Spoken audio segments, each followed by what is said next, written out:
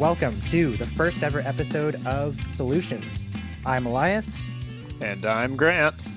and we've got a great episode planned for you today. We're going to be talking about one of the biggest issues facing our country, that is likely to become even more of a problem very soon, and that is homelessness.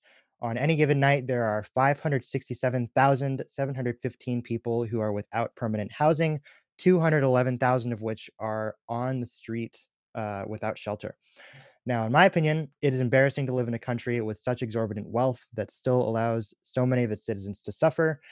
I shouldn't need to give too big of an explanation about how big of a problem this is. It's something that many of us see every day, especially those of us who live closer to the inner cities. And there are a few measures in which the problem has gotten better. There are a few measures in which the problem has gotten worse. Overall, homelessness has been decreasing slightly, but in places like LA, the number has actually doubled over the past decade. And so, my hope is that in this episode, we can give you all a better idea, a better understanding of what we can pragmatically do in our lives as voters, as communities, etc., to finally put an end to this crisis. So, to give sort of an introduction as to what this podcast is about and how we're going to be approaching it, Grant and I will be hosting every episode together, and we've spent about a month ish compiling research separately in our free time about how we might propose tackling this issue. So we've each come up with one or more solutions, which might be based in policy, cultural shifts, philanthropy, volunteering, whatever we think is going to be effective and solve this problem. During the episode, we'll hear each other out. We'll see where we landed on everything and how much we're in agreement or disagreement, maybe talk about potential caveats or obstacles. And hopefully at the end, we'll provide some tangible ways that you, the listener, can help solve this issue. So I'll kick it off with you, Grant. What did you discover in your research? How would you tackle this problem? All right. So mainly the policy that I would be a strong advocate for to sort of curb the homelessness problem would be a housing first program, wherein we provide housing to people that need it with very little or no sort of requirements, or they don't have to meet any sort of arbitrary expectations.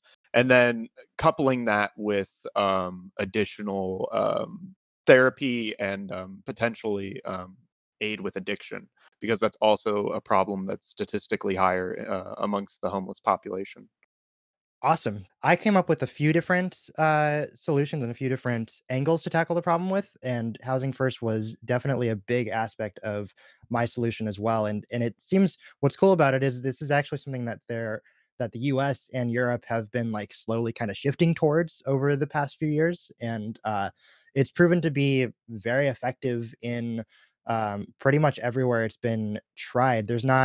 We don't have like decades of data on it yet, but I know that in Finland they've almost eradicated homelessness thanks to this solution, and especially in cities where there are more problems with addiction and there are more obstacles, mental health obstacles, and things like that that people might have. People experiencing homelessness tend to function better when they have a house, when they have privacy and security and all that. So that's sort of what this housing first program is based on, as opposed to like a staircase model where you would expect them to figure out some aspect of their lives before being considered, quote unquote, ready for a house or something like that.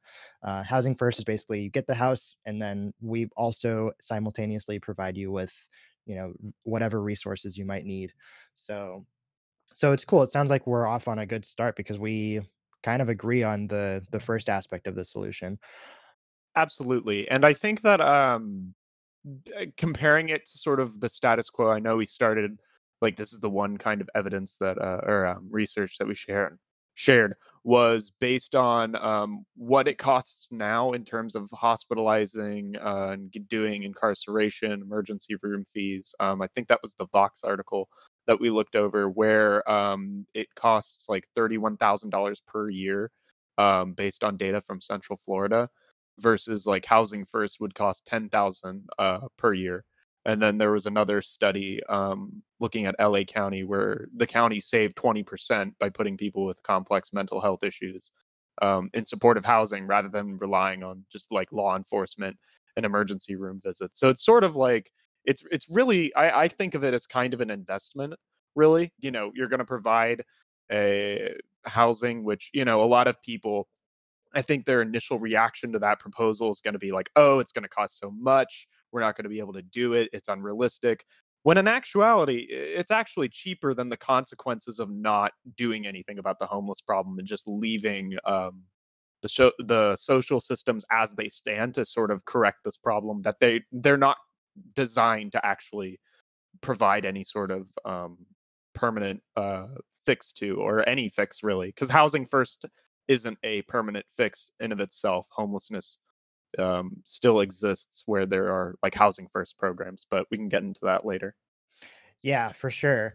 And you're absolutely right about the costs. I think part of what helped to popularize this strategy over recent years was a study that came out by the what was it called? It was by Nithya Raman, who's now on city council as of this recent election.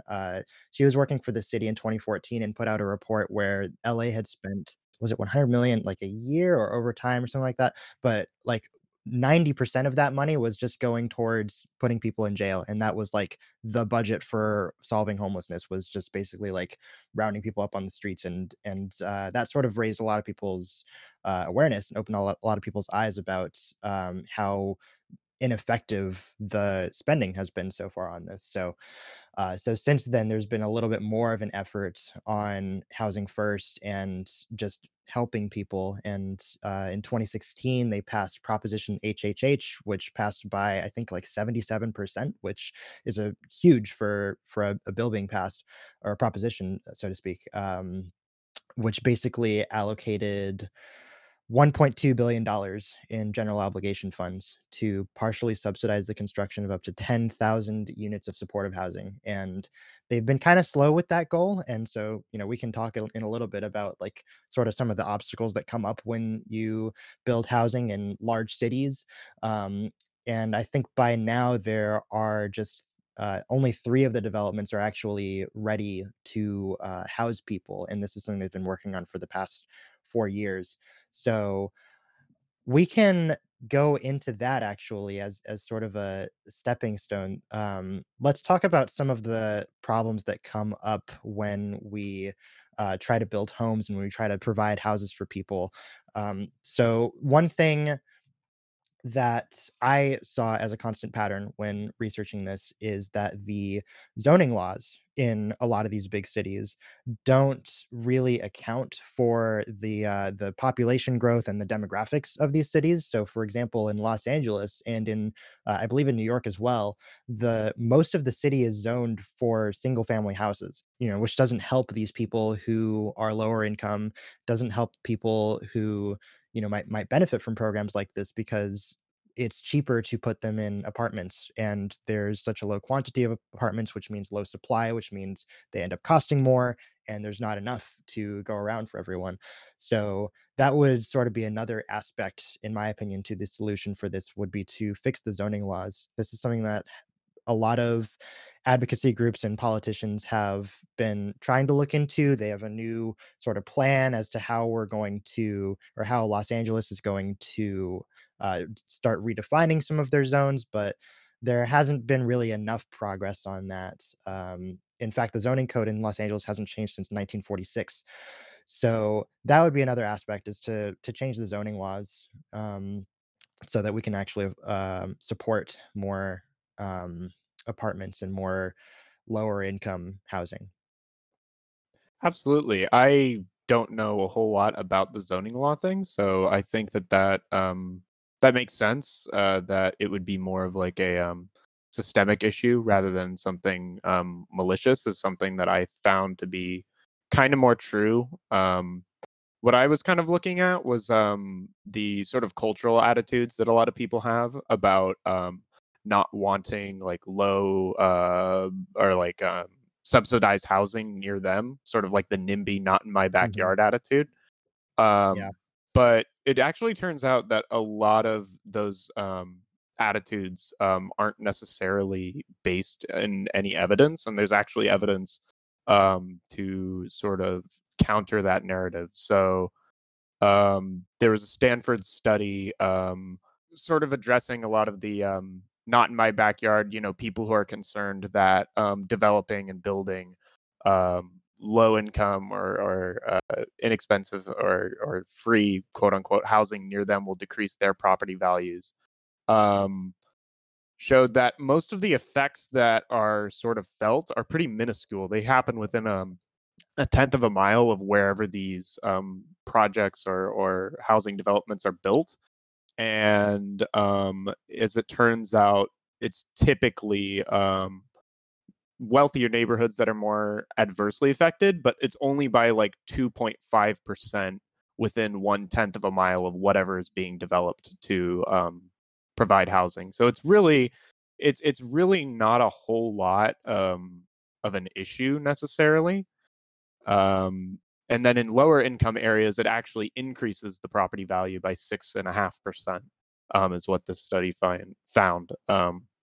And the study also found that there was no real effect on the crime rate either. So, sort of another sort of cultural opinion of people, they think, we're going to have all these quote unquote like homeless, houseless people near us, oh, think of the crime. It's not necessarily based in any kind of reality.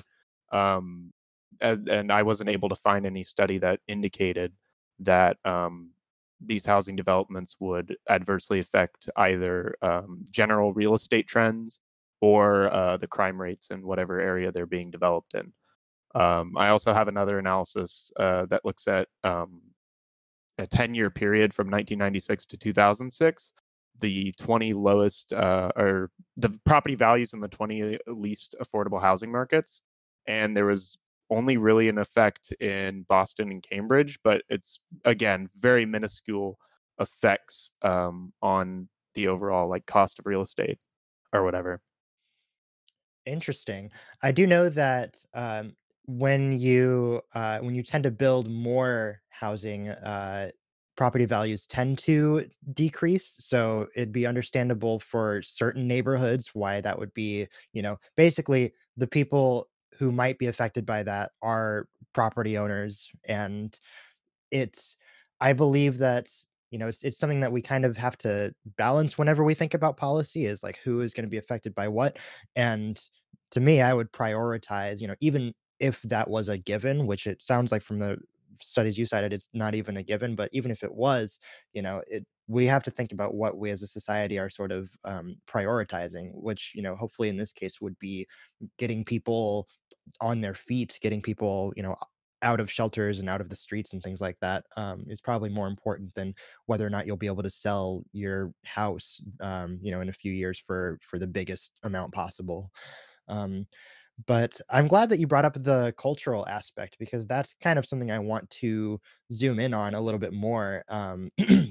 Whenever we think about policy, in order for we can talk about all day about what policies we want passed, but ultimately, the voters have to be the ones to implement them. So when I think about public attitudes towards homelessness, I actually watched an interesting TED talk about this where someone was talking about the fact that we look down on so many homeless people and we see them, it's kind of the cyclical problem where, the problem gets worse and then we see homeless individuals, people experiencing homelessness as these like drug addicts who are just like screaming at people and they don't even want help and they're crazy and all this stuff. And I think that, for reasons that should be evident, but we'll discuss them as well. This is really not the attitude that we want to have. And I think people know that on a surface level, but it's worth sort of analyzing why that happens and challenging ourselves to have a better outlook on this because if we want to solve this as a community, then we're going to have to look at each individual as a human being who is just as deserving of respect as anyone else. And in addition to this, one thing that kind of ties into this is doing community outreach, which is sort of one of the other solutions that I had in my list of things that we can be doing. I looked into a number of organizations that provide services for the homeless that bring them food and hand warmers and COVID masks and hygiene kits and things like that. And I think just in general, doing any sort of broad outreach or even just stopping to have a conversation with someone who is on the streets who approaches you or something like that, or who you approach, can go a long way towards humanizing these people and helping them feel like they are recognized, like they're part of the community. And when we think about like all these laws and policies that are going to go in place, that are planning on building these houses and providing vouchers and things like that, we start to get a little bit detached from the people that we're actually helping, and that can drive a further wedge between, us and them, which we don't want there to be that wedge. We want to embrace everyone, as as a community, and that's sort of how we're going to make progress with this issue, especially in the short term and the long term, because some of these things take a while to get passed as well. Absolutely. I think that they're kind of going off of what you were talking about.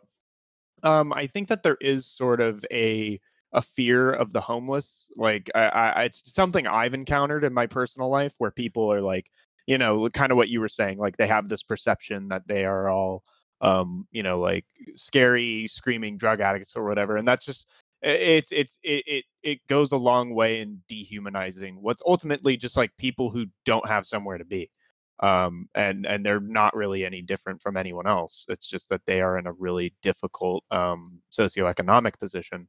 There was a study conducted by two guys named Scott Clifford and Spencer Pittston. They published their work in the Washington Post. Again, I'm repping for the Washington Post this episode, I guess. And they conducted a national survey of 861 adults, and they asked like sort of what policies they would support regarding the homeless. And with this sample, they found that both of them would have supported like financial aid and subsidized housing, but on the other hand, supported bans on things like panhandling and sleeping in public and that sort of thing. And it sort of stems from just a sense of disgust that a lot of people have from homelessness, because things like panhandling and sleeping outside, that's when people actually see the homeless, right? That's what, Right. or people without housing. Um, so it's like it's more of an immediate thing for them. But if they advocate, just sort of ethereally, like, oh yeah, public housing, like a lot of people tend to be more in favor of that. Part of when I was doing my research, I found this YouTube channel, which it's pretty popular, so some people might have heard of it. Maybe you've heard of it, but it's called Invisible People. Haven't heard of it. Um, And so basically what Invisible People does, they're like a organization, that basically like has discussions with people who are experiencing homelessness, and broadcasts a lot of these discussions on their YouTube channel. And they also advocate for certain policies, and they help people organize to write their representatives about these policies and things like that.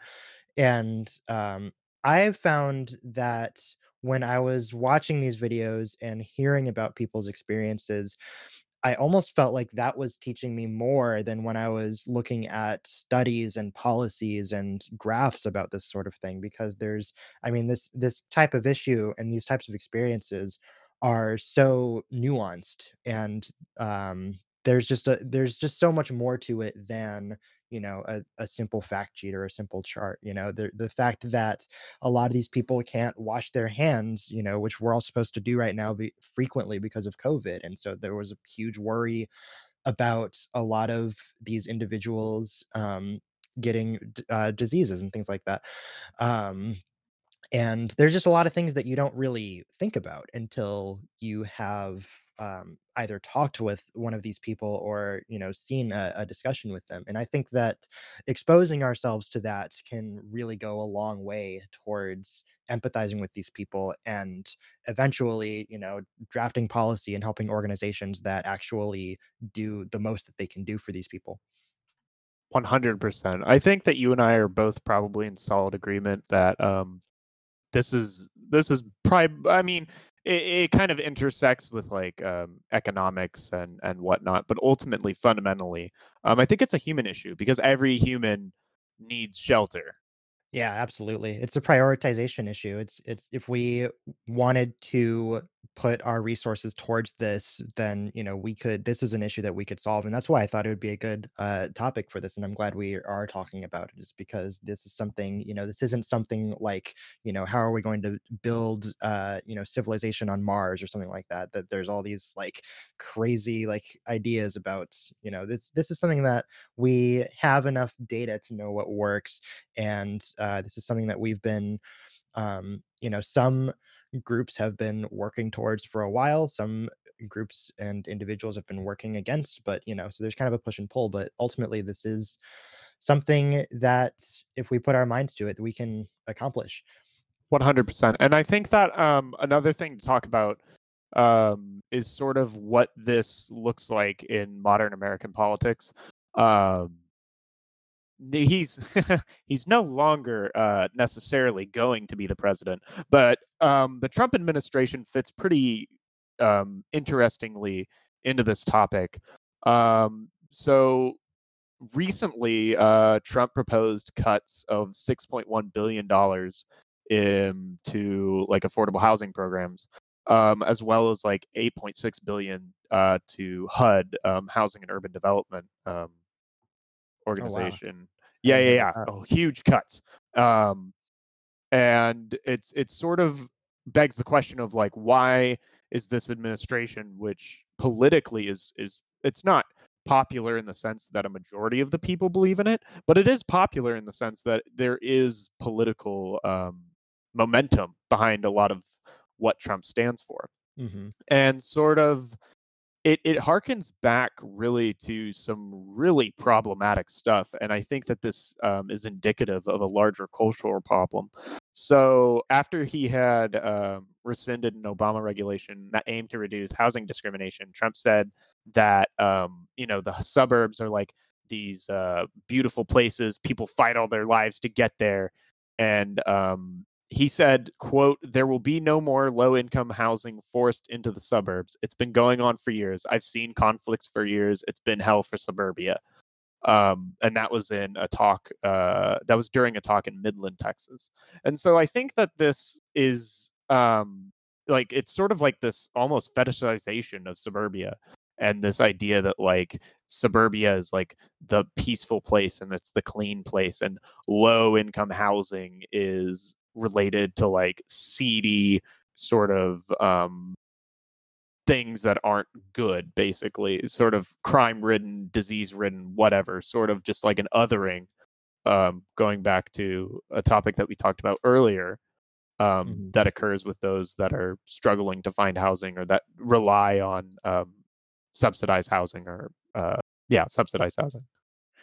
Yeah, what's super interesting about this is I actually looked into like why it is well, this is related to this. I looked into why it is that we subsidize homeownership at such high rates, because the New York Times article that I was reading about the fact that we could, I think the title of the article was something along the lines of, we can solve homelessness right now if we want to, and it was advocating taking some or all of the money that we're using to subsidize homeownership and putting that towards HUD, for vouchers, among a lot of other things.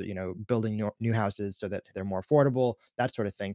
But after reading that and reading about how much we subsidize homeownership, I got kind of curious about that, and I actually looked into this other article that details the history of the subsidization of homeownership, and it actually sort of began with this propaganda campaign, promoted by the homeownership industry in early 1917, called the "Own Your Own Home" promotion, basically, which was exacerbated by the New Deal and the stock market crash and everything, and this idea that we need to rebuild the American dream. And the American dream was synonymous with owning a house. It wasn't synonymous with just having a roof over your head. It had to be owning a house. And so that was kind of the priority for so many Americans. And it all had to do with basically the the reason the homeownership industry lobbied for this and advertised for this was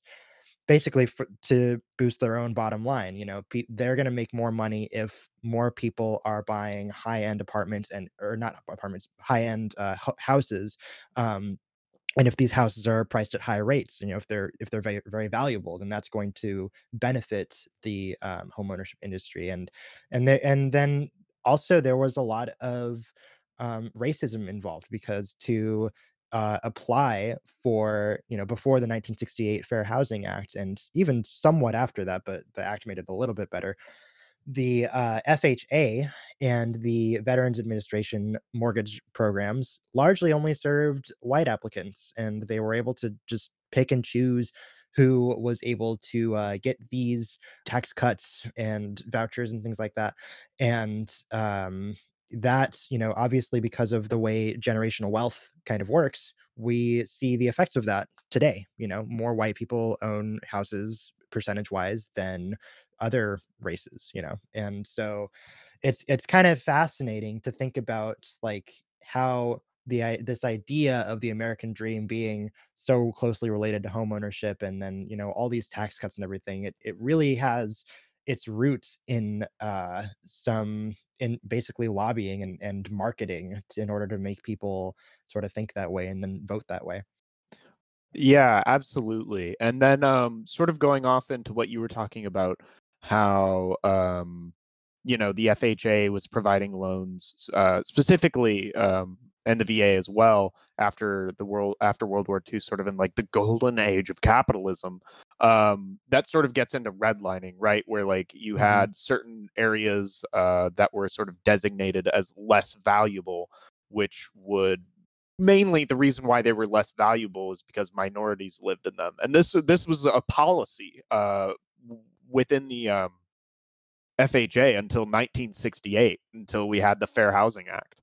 Mhm. And I think that that was fueled a lot by sort of this otherization of certain minority groups moving into suburbia as well.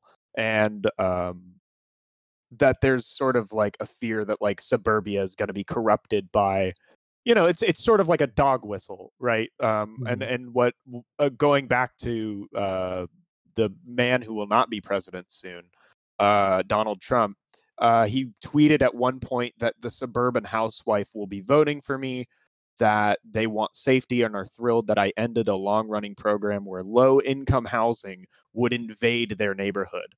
So I mean, like, that's pretty dog whistly when you take into account the history of how segregated suburbia was, Mhm. and how to a lesser extent, how segregated it is now.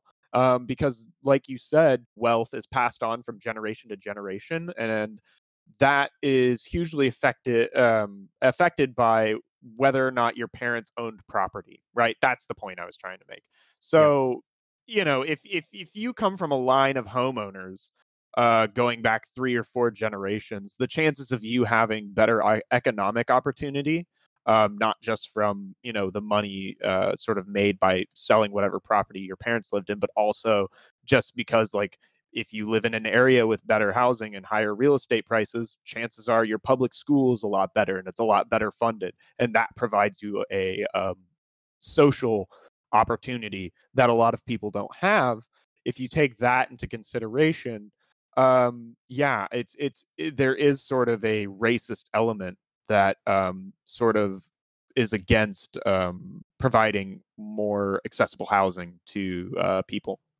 Yeah, definitely. And you definitely have a point there about the dog whistling about suburbia and these low income neighborhoods and what exactly that means and everything. And I think that, going back to what we were talking about earlier about how when these people actually get a chance to meet those who are in different income brackets and who have different lived experiences, hopefully that will sort of drive away some of the prejudice towards these groups. So I think that kind of has to be a big part of the solution here is not having these like isolated groups of people that never get a chance to intercommunicate. It drives divide, it drives polarization, and it drives stereotyping, which it might be surprising to some people to find out that that there is still so much, covert and, even overt racism, in this country. But, like we've been saying, it's passes down over generations, and there's, the dog whistling makes it seem like it's not actually racism, even when it is. Pivoting to, slightly more optimistic aspect of this, we were talking about how, I went into a little bit about the fact that housing is so expensive in these cities, and that is kind of an obstacle to getting these housing first programs off the ground.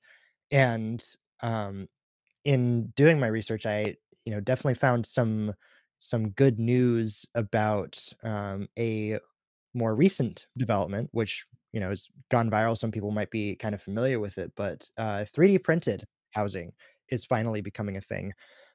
There's this company called Icon, and there's a bunch of companies that are investing in this and building prototypes and things like that. But I believe the first successful one was built in Austin, Texas, in 2018, where the base for the house was built in like 48 hours, and they built it on site. But I think they're also doing, or there's some of these that are also just like building them in factories and shipping them. And there's sort of pros and cons to doing it each way.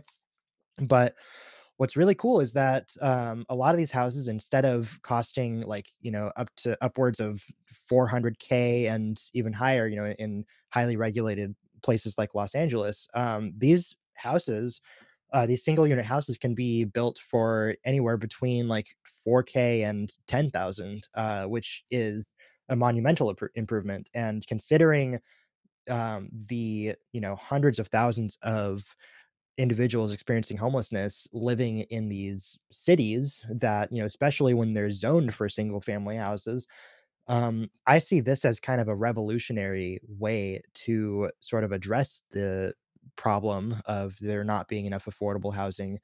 And the company I mentioned, Icon, is actually working with a charity called New Story, which, they're working together to build this project in El Salvador based on the prototype they built in Austin, Texas, where they're actually going to build an entire neighborhood of these 3D printed houses and give them away to people who are in need. And this is going to be kind of a testing ground for how, how effective this strategy can be in the future. And the hope is that, more nonprofits can get on board with this, and governments can start implementing solutions based on this. And eventually, this could be a huge step for, solving the problem, just getting more of these 3D printed houses built. Yeah, I hadn't heard of this. I think I maybe saw like a 3D printed house like years ago. Like maybe it was that 2018 thing in Austin, Texas that you were talking about. But I feel like Mhm, this is also a huge benefit to providing housing to people who need it because it sort of helps to remove the rhetorical obstacle to basically any social welfare or aid, which is how are you going to pay for it? If we can now create houses that are 4,000, 6,000, $10,000 a piece that, I'm not sure like the quality of these houses or like how lavish they are. But even if it's just, like basic room, kitchen, bathroom, like bare minimum what a person needs to live, that's a great step forward. mhm. Yeah, and way better than a shelter, like, regardless of it. And they're made with this, at least the Icon ones are made with this new sort of material that they've built called Lavacrete, which, it's really cool. It can be like printed layer by layer. We'll drop a video in the description that sort of, showcases the process. It's actually really cool. And then, one of the, if you have extra money to go toward, any of the, several, organizations that are fighting homelessness, New Story would definitely be one of the more innovative ones. So we'll drop links for that in the show notes as well. One thing I forgot to mention, in the introduction, is that during every episode, we're going to be writing a whole show notes, thing, a whole page, basically, of everything we've been talking about, links to all of the articles that we're citing, and then, once we come up with, if we have sort of a list of plans of action, then we'll sort of list that in there as well. So you won't want to miss that. It'll be on our Medium page. Um, and yeah, so 3D printed housing, I believe it's going to be revolutionary. And one of the things that a lot of homeless advocates and people who run shelters and things like that have talked about is just the need for revolutions like this to really reshape how housing development works. And so that's another hope that I have is that that continues to be innovated on in the near future and becomes a primary way of sort of countering this issue. Yeah, I agree. I don't know if I have anything to add to that. Yeah. Cool. Another thing I had written down here is so when I was thinking about the high cost of housing, obviously the 3D printed houses are going to help, but that's not going to be for a while. But something that got me thinking about this recently, as someone who works from home and, considering that we don't know exactly how long COVID's going to last, and, this is already kind of transformed how the job market operates, and a lot of companies have reoriented toward this new reality. One thing I've been thinking about is, well, why is it so expensive to live in the city? And part of the reason, of course, is because this is where all of the tech companies are, this is where all of the wealthy people sort of, end up moving to, and then, consolidating in these places and gentrifying these places. And then this becomes the hub where everything is, where you have to be in order to find a job and things like that. And so thinking about how COVID has affected all this, it has me thinking, you don't necessarily need to live in the city anymore to work a lot of different jobs, especially more technical jobs and more design oriented jobs and things that can be done behind a computer. So thinking about how the job market has changed, that has me thinking that that could be a solution in and of itself. Just embracing working from home so that people aren't so consolidated in these cities. We can spread out the housing developments that we build using these government funds for people experiencing homelessness, and that'll it'll drive down the prices. And yeah, and I think that's a good thing to start thinking about, if you're someone who owns a business, if you're someone who works somewhere that could operate on a working from home basis. But yeah, what do you think about that, Grant? Yeah, if you have a group of people who maybe they'd have to drive to their quote unquote place of work like once a month or every other week or whatever, then that gives them a lot more um, liberty to sort of move away from areas where the cost of housing is so high, which would probably affect the overall price of housing within those previously more expensive areas like in metropolitan sort of urban areas. Hmm. Yeah, I think that that could be a huge shift, and it'll be interesting to see if in the future, like, right now we have areas that are pretty divided between like this is urban and this is suburban, this is rural, and it'll be interesting to see like as internet coverage becomes better nationwide, then, hopefully things will start to spread out and blend a little bit more, and then there'll be less polarization. And we'll see where that goes. Maybe we should be cautiously optimistic as opposed to just completely optimistic. But at the very least, it's gonna be a trade-off for people who prefer that office environment.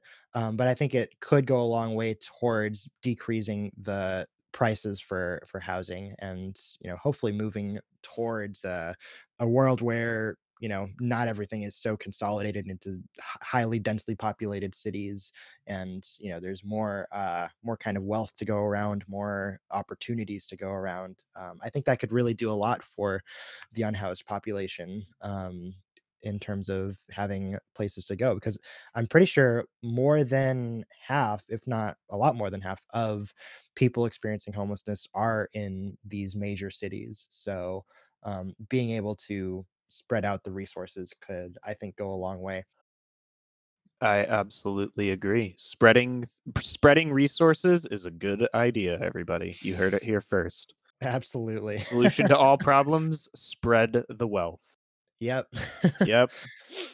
I think we're done with the whole podcast now. We just uncovered the solution to Yeah, this everything. is the first and last episode. Get all the wealth, give everybody the same amount of wealth, and this isn't communism, but maybe we just try this a little bit. Don't You know, don't worry, Grandpa. This isn't communism. nobody call HUAC on me, please. I've been a good boy. I swear. I love my country. I love bald eagle and American striped flag. I don't do anything bad. I promise. um, so I think we're about ready to wrap this up. We talked about a lot of things. It seems like we were, sort of to go back to the beginning, we were in agreement about housing first being a really phenomenal policy, especially compared to, the policy of just, giving these people one thing at a time, and then afterwards giving them housing. People need housing to give themselves a stable foundation in order for them to be in a mentally healthy place, and then get themselves on their feet. It's been proven effective in many countries, including our own. And in order to effectively implement a housing first model, we need houses and apartments that are, decently priced, so that we have the money to afford this, and the money to build these housing developments.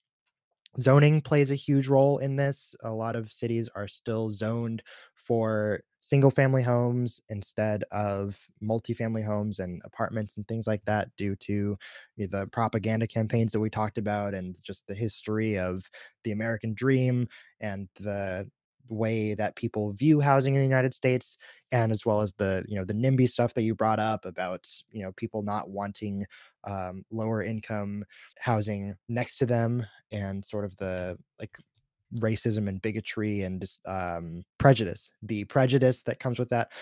um and so that because of that, a lot of this is related to a cultural shift that needs to take place in order for this to work. We need to, when we see these people on the streets, we need to not constantly walk by and ignore them, but greet them with a smile. And even something as simple as that can help their lives be a lot better, and decrease the hostility between all of us, and help us learn a little bit more about their situations. Um, we've also linked some videos where you can learn about the experience of being homeless, and we talked about how the media plays a role in how people view this sort of thing. And um, additionally, I'd like to bring up something that we kind of touched on briefly when we were talking about 3D printed housing. There's a lot of places you can donate to if you have some extra money. News Story is a great organization that's really revolutionizing things with. They've actually been doing housing for a while, but specifically with this partnership with Icon, focusing on this 3D printed housing, I think it's going to be a real game changer, and we'll see this El Salvador project is going to give us a lot of data about how this can work. And but I'd also recommend going into your checking out your local homeless shelters, and donating and volunteering and seeing what items they need. A lot of times these organizations need just things like blankets and canned food and things like that, and these things really go a long way. And ultimately, it's about building a community. There's also Wound Walk and OC, which I'll link to, which is a group that I saw featured on the Invisible People channel, which is sort of going around and providing things like these hygiene kits and medicine and stuff like that for people on the streets, where disease tends to run rampant. So ultimately, there is a lot you can do, which I would say means we have made a pretty successful podcast episode, and a pretty convincing case for all this. I don't know, what would you say, Grant? Yeah, I would definitely agree. And I think that what's most important to keynote here is that both of our approaches are sort of the primary function of our policy ideas are is to literally fix homelessness, not sort of make homelessness decrease through sort of tangential or unrelated economic or social policies, but primarily making sure that those that need housing get housing. Because I think if that's the primary objective that human need, I think that that sets us on the right track of actually solving the issue. Absolutely. And we talk a lot about how the numbers in certain areas have increased and decreased, but really the number that we should be striving for all around the world, really, but in the United States also, where we can make a difference, is zero. The number should be zero of people who have to live on the streets or in shelters. And I think that we've kind of showcased how we can actually make that happen. This is not just some utopia that could exist in the far future, but this is something that we can make actionable steps toward. So please check out all of the links in the show notes, and hopefully we can all make a difference if we all join together. If you want to hear more of our podcast, you can check us out on Spotify and on Apple Podcasts and on wherever you get your podcasts. You can follow our blog where we put all the show notes at medium.com/solutions. And you can follow us on all social media. Look us up, Solutions, on Facebook, Instagram, Twitter. And if you have any suggestions about ideas you want us to talk about in future episodes, we're open to pretty much any idea as long as there are actionable solutions to solve it. And please let us know what you thought about all of this. We are dedicated to making this a an effective podcast that really makes its mark on the world and changes people's perspectives and drives people to action. So, and we um, could use all of the support that we can get with this goal. So, thank you all for listening, and we'll see you in the next one. Take care, everyone.